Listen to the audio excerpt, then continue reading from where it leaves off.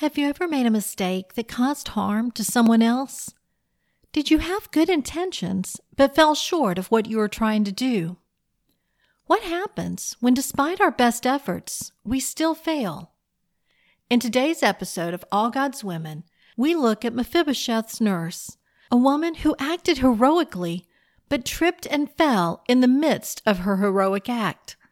The impact of her tumble forever changed the life of her young charge.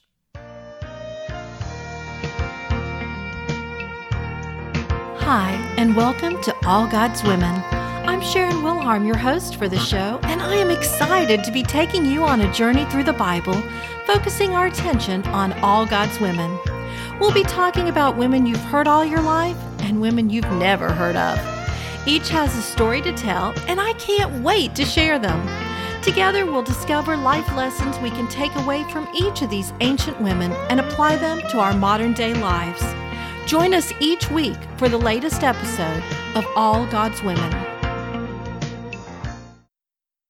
Mephibosheth's nurse is an unnamed woman who is mentioned just once in the Bible. In 2 Samuel chapter 4, verse 4, we're told, Jonathan, Saul's son, had a son who was lame in his feet. He was 5 years old when the news about Saul and Jonathan came from Jezreel, and his nurse took him up and fled. And it happened, as she made haste to flee, that he fell and became lame. His name was Mephibosheth. So why was the nurse fleeing with a child? When word reached the palace that Saul and Jonathan had been killed by the Philistines, panic broke out. Everyone's life was suddenly in danger, as the tradition of the time was for the new king to kill all heirs to the old king in order to avoid uprisings. Even though Mephibosheth was only a small child, he was still at risk. His nurse, whose job was to take care of him, sprang into action. She could have just fled, leaving him to fend for himself, but she didn't. Her heart pounding, her mind racing, she grabbed his little hand and ordered him to follow her. All around them, others were doing the same. In her panic mode and in her eagerness to escape, she may have forgotten that his legs weren't as long as hers. Or maybe he wasn't looking where she was leading, and he didn't see an obstacle in their way. Whatever the reason, Mephibosheth took a nasty tumble, causing injury to both of his feet or ankles. The nurse swooped him up in her arms and carried him away to safety. Once hidden away, she probably discovered that he was in bad shape. But what could she do? She couldn't call for the local doctor, or else word might escape that an heir was still alive.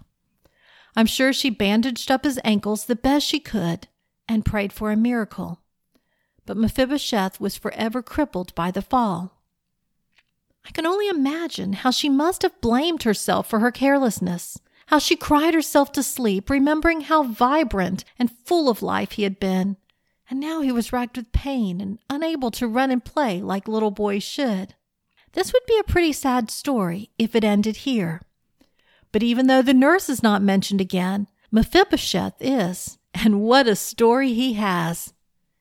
David and Jonathan had been best friends. They had made a covenant together. In 2 Samuel chapter 9, David, who is now king, remembers his dear friend Jonathan and inquires if there is anyone left of the house of Saul that he might show kindness to them for Jonathan's sake. The servant tells them that Jonathan's lame son Mephibosheth is still alive, living nearby. Imagine the fear Mephibosheth feels as he makes his way to the king's palace. Why is the king calling him? It can't be good. When he arrives, he immediately falls on his face, humbling himself before the king. David kindly tells him not to fear, because he's going to restore to Mephibosheth all of Saul's land. Not only that, but he will eat at the king's table forever. Now Mephibosheth is consumed with confusion. What is the king talking about? Why is he behaving in such a manner? David calls to the servant and explains to him that he's giving Mephibosheth all that belongs to Saul in his house, and that the servant and his family and his servants will work the land for him. But Mephibosheth and his young son will be treated like David's family. Chapter 9 closes with, So Mephibosheth dwelt in Jerusalem for he ate continuously at the king's table, and he was lame in both his feet. Mephibosheth's story is one of grace. We're all crippled by the sins of our past. We're fearful of the future because we know that we deserve death. But then we have a king who seeks us out and offers us grace and a new life. We are invited to join him at his table where he has prepared a feast for us to enjoy. The nurse has her own story.